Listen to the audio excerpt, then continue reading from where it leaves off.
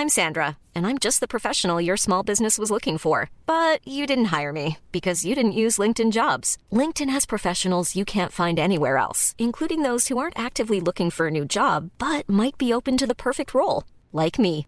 In a given month, over 70% of LinkedIn users don't visit other leading job sites. So if you're not looking on LinkedIn, you'll miss out on great candidates like Sandra. Start hiring professionals like a professional. Post your free job on linkedin.com/people today.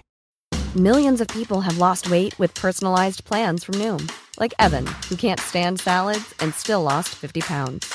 Salads generally for most people are the easy button, right? For me, that wasn't an option. I never really was a salad guy. That's just not who I am. But Noom worked for me. Get your personalized plan today at Noom.com. Real Noom user compensated to provide their story. In 4 weeks, the typical Noom user can expect to lose 1 to 2 pounds per week. Individual results may vary.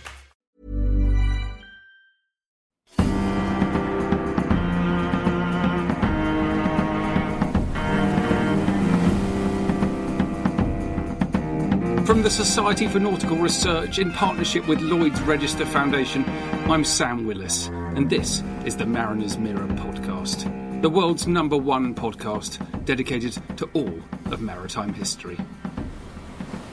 Hello everyone and welcome to the Mariner's Mirror podcast. Now, one of the joys of being a historian is coming across something very special in the archives, and for me that's usually in illustrated form. It's all very well reading endless words, but I do like a picture.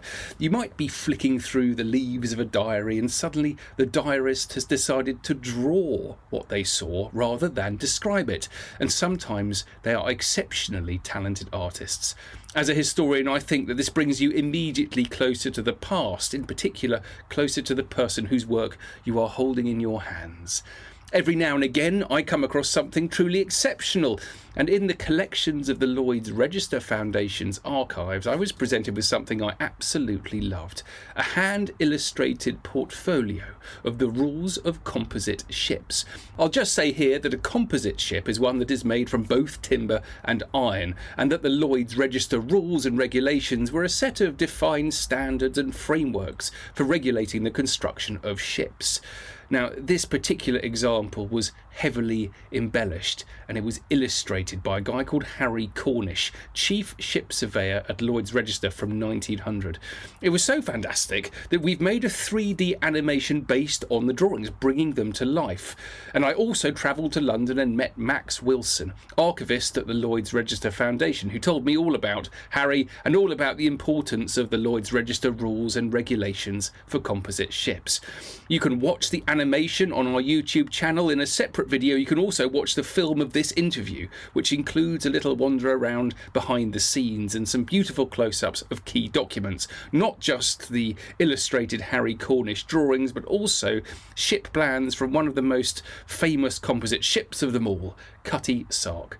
Enough from me, let's take you into the slightly echoey entrance hall of Cannon House in London, itself a beautiful historic building in Woolwich Arsenal, a stone's throw from the river. As ever, I hope you enjoy listening to him as much as I enjoyed talking with him. Here is the effortlessly erudite and endlessly knowledgeable Max.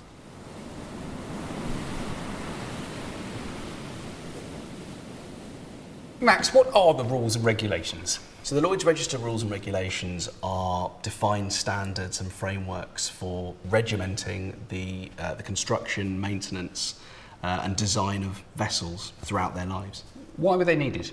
Historically, there were very little guides, dating back to the 18th century, that really actually codified particular mode or advised modes of construction. And so these types of rules and regulations were very useful as a guide for ship owners and for shipbuilders to be able to inform how they were building their vessels and what safety standards, what particularly defined standards would be most useful for them. But also more than that, as throughout the 19th century, technology started to move on and you have changes in materials from wood to composite or to iron and steel, and obviously changes in modes of propulsion. Shipping became infinitely more dangerous as well, and so there was even more guidance that was sought from classification societies like Lloyd's Register, from shipbuilders and ship owners who were looking to try and regiment and standardise their practices and minimise risk. There's always a problem with any kind of rules and regulations. Well, there are two problems, actually. The first problem is how do you get people to follow them? So it's all very well just coming up with some rules and regulations, but actually getting people to follow them is difficult. And the other problem is, how do you change them if you need to kind of keep abreast of development? So two questions there. One, how do they get people to follow their rules? What's quite interesting about the rules and regulations and the ways in which they're formed is that often it's usually from ship owners and shipbuilders. They're usually the ones that are crying out for regulation. Classification has always been particularly sought after as a means of not only being able to mark their vessels with a standard of quality, but also obviously to be able to regulate their own means and modes of shipbuilding. So what's generally been found is that ship owners and shipbuilders have approached Lloyd's Register throughout their life. So the very first iron ship enters Lloyd's Register's rules in 1844, and though it's given an A1 status, as long as the vessel has been surveyed and has been found to be made of good materials, then it's eligible for an A1 status. But obviously that's really it. So it's very brief, and of course it's another 11 years or so before the rules for the construction of iron ships are brought out in 1855. And again, this is something that's seen as being again not really prescriptive enough. It doesn't particularly favour one mode of construction over another. It doesn't really give an awful lot of guidance on materials. It's still largely being calculated on the basis and the understanding of timber vessels. And so even though there are various relaxations in the rules that come after that, and by the time you get to 1862, you have a major break within shipping, and that comes with the formation of the Liverpool Underwriters Register for iron vessels, or the Iron Register, which was formed in 1862 by the Liverpool Underwriters to try and regulate iron shipbuilding in what they felt was an overly cautious approach by Lloyd's Register. Composite ships particularly are interesting, this period when there's a mixture of iron and timber. Tell us about that. Composite ships are slightly unique. Their frames are made of iron and they're usually wooden planked all over. In addition to the frame, the standing rigging, the masts are also iron as well. So the age of sail reached its zenith between 1850 and 1870 with the era of the clipper ship and the composite clipper, which were probably the most famous examples of the composite ships that have been built. But this unique structure meant that obviously they had the strength of iron with the frame, but they had some flexibility when it came to the wooden planking, and so they were very agile and they could be driven at unprecedented speeds. Part of the issue was that with Lloyd's Register surveyors, they were seeing increasing numbers of composite ships that were being put to them, but almost all of them had wildly different designs. Not only did you have shipbuilders then starting to advocate for the need for composite ship rules, but you also had the surveyors themselves crying out for regulation. And one of those was Harry Cornish, the famous Harry Cornish, with his wonderful illustrations. Tell us about Harry. Harry John Cornish, he was born in Devonport in 1839, and he later would go on to start his career as a naval architect with Charles Langley's Deptford Green shipyard, where actually, interestingly, one of his very early jobs was working with John Scott Russell with the construction of some of the fittings for the Great Eastern. Oh, right, yeah. He joins Lloyd's Register in 1863 as a ship surveyor. His entry to Lloyd's Register coincides with the decision by our committee of surveyors, or a subcommittee of surveyors in 1863, to take on this challenge of composite shipbuilding. So he arrives at a really interesting time in Lloyd's Register's history. They would agree to start putting these rules together in 1863, and they wouldn't be published finally until about 1868. But Lloyd's Register, one of the things they started to do was to advertise a competition amongst all of the surveyors who were all skilled draftsmen and artists in their own right, to be able to design these illustrations for the composite ship rules.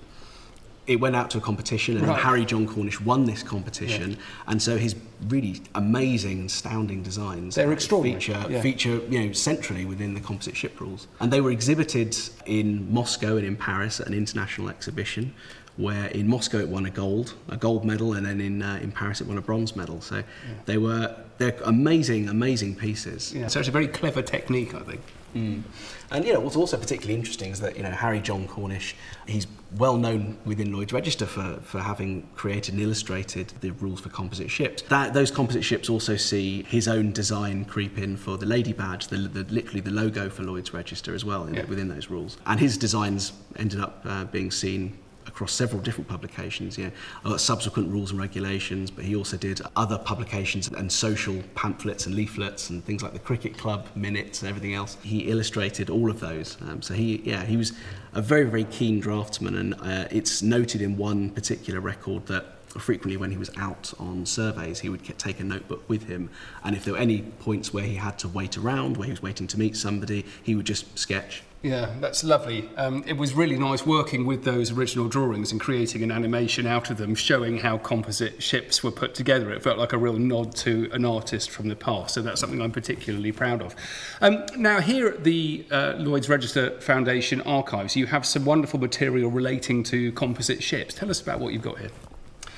So we're very lucky that some of the members of staff at that time were obviously very keen naval architects at the time, and so Bernard Weymouth, who joined as a ship surveyor in 1853 and would later go on to be a secretary of Lloyd's Register, was responsible for designing both the Thermopylae in 1868 and the Leander in 1867. So the Thermopylae in particular is a really good example of a composite clipper ship. She was designed by Bernard Weymouth, and she would go on to set the world's fastest record at the time for the passage between London and Melbourne in just 60 days. Wow. So these composite clipper ships were incredibly exciting. They were quite revolutionary, and they could be driven at these really unprecedented speeds. And it's obviously worth noting that obviously this time you have the establishment of the great tea races, where they would become so famous. So they were very highly popularised in the media at this time. So with obviously both the Leander and the Thermopylae, we have their survey reports and we have their ship plans.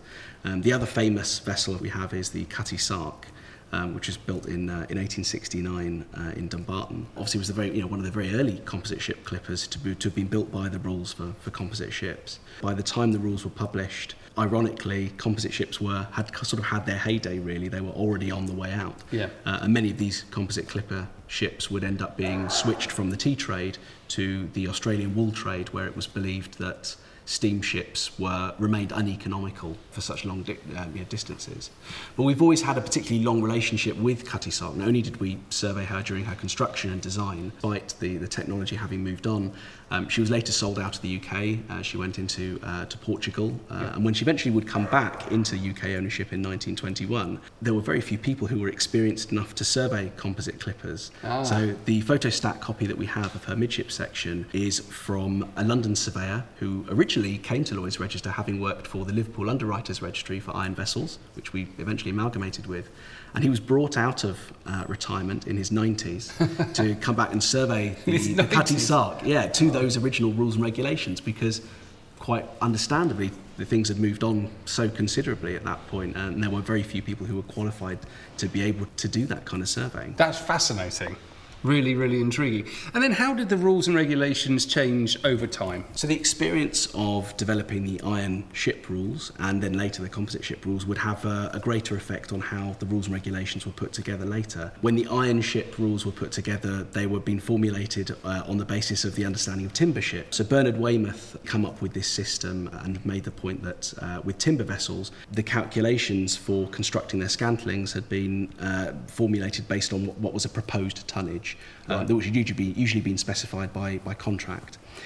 And what he decided really was that because iron was such a different material to work with, actually it made much more sense to base those calculations on the length of the proposed vessel in proportion to its proposed breadth as well, which would then allow for a greater distribution of material throughout those vessels, making them lighter, more economical, more affordable. This amendment to the original iron ship rules would occur in 1870, and it would then have a knock-on effect with other subsequent changes to the rules and regulations, notably the 1888 rules for the construction of steel ships. And how strict were these rules? So the rules initially were I would suspect, fairly fluid, really. Generally speaking, the engines, the machinery, in the very early days needed to be surveyed and classified, and there needed to be a relevant certificate that could be provided. And there was very little instruction about modes of shipbuilding in the very early days with timber vessels. By the time we get to the era of the sort of steel vessels, the regimented way in which the rules have been put together was actually not particularly helpful for the shipping industry. That they were taking far too long to put these rules together, and they weren't allowing great enough deviation from the rules and innovation. It's worth pointing out that when the rules for steel ships came into play in 1888, they would, 90% of the ships that Lloyd's Register was surveying were made and constructed from mild steel. So what's particularly interesting with all of this is there would be subsequent additions to those rules as they went forward. And by the time we get to the 20th century, those like our then secretary would then make the point that the rules and regulations shouldn't be fixed, they shouldn't be unchangeable, but they actually needed to rely on continual data that had been received and informed and amended. I mean, once again, to go back to the example of steel shipbuilding, yes, the rules were created in 1888. By the time that we get to Harry John Cornish surveying incredibly large vessels like the Mauretania and the Aquitania, which were record-breaking vessels, these vessels were steel built, but they were existing outside of the proportions that had been set in the 1888. So what you tended to find then was that Lloyd's Register would then amend its rules, and so it amended them in 1909 in the face of that particular issue. And later on, again, as ships got even larger and larger, those steel rules would be amended in 1921 and then again in 1947. So it's a particularly big feature, really, of the rules. Lloyd's Register had initially moved from that 30-year gap to wait for 30 years worth of evidence down to a 10-year gap. Yeah. But what was particularly interesting in 1914 when they put these rules together for diesel engines was that they preempted this particular technological innovation. There were only 47 ships that they'd seen which were either in the yards or on the sea, and so they put these out almost as soon as they'd started to appear to try and preempt that. So what Lloyd's Register started to become was more of a reactive organisation to these changes. One of the questions that always strikes me when you're dealing with rules and regulations is that there are probably unwritten rules and regulations which exist alongside the actual written ones. Do you get any sense of that in the kind of the practice of shipbuilding, that yes, you had these written down rules, but there was also a kind of stuff that existed between the lines? The human element was always something that was it was almost an unwritten area, really. It was always something that was seen to be a particularly large part of any disaster, really. Obviously, you can blame a ship's construction or its maintenance, but obviously it's that human element so often that exacerbates those risks and those disasters. Even though they're not in the rules and regulations, the Register of Ships includes, from 1764 onwards, lists of the masters and the captains that are in charge of each of these vessels, and that's a feature of the Register of Ships all the way up until 1921 for steamers, and then for 1947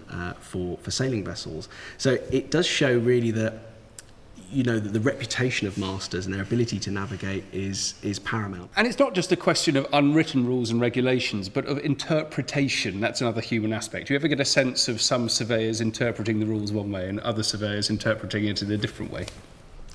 Absolutely. All you have to do is go into the Ship Plan Survey Report collection, which is online, and what you can usually find is that you have arguments between surveyors and the committees and surveyors and other surveyors who are all sort of calling on each other for how a particular rule could be interpreted. That's particularly evident even with some of the earlier correspondence about different types of timber that are used. In 1837 you get one early addition to the rules, which is the specification of things like timber and what kind of scantling dimensions were required for use with those timbers. But again, there's hundreds of different types of wood, and of course you have one particular surveyor in Canada saying that he has a shipbuilder who's using this particular piece of timber, but there's no guidance for it. Is there any way of making it equivalent to this that is listed? And looking at the correspondence, you have the letters, you usually have sort of little scribbles around the side where the committee have made a note for it to be filed and then sent back, and something formal written. And if a surveyor is particularly bothered by the way that the committee have interpreted the rules, what they will do is they'll sometimes call in another surveyor to then again give their opinion on the matter. But obviously the committee's decision is always final. But again, as you can see with the rules and regulations, that emphasis on flexibility and not trying to hamper progress and innovation is really key to the decision making and the formulation of those regulations. And so how do these written rules and regulations relate to other content that you have in the archive here? they provide the rationale for how they were operating. So crucially, the surveyors that were operating all around the world, these are the rules and regulations that they were using, which were governing their activities and their operations wherever they were based.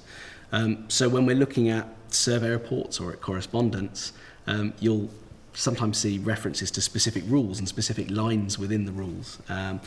And so if nothing else, what it does do is it provides a greater context to how they were working, what basis they were operating on, and why they were making the decisions that they were making. So, as far as the technological innovations that we see within the ship plan survey report collection, you can chart all of those changes, quite radically.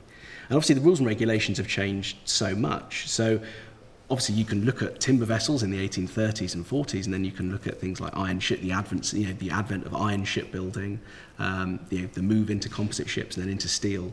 Obviously most of these today are governed by, a great deal of these rules and regulations are governed by the International Maritime Organization from 1958 onwards.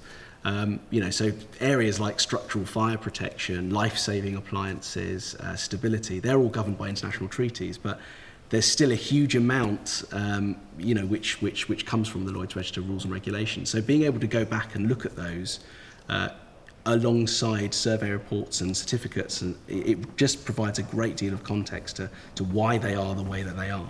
Yeah. Well, it's a fascinating aspect of maritime history. I look forward to finding out some more. Thanks, Max. Thank you.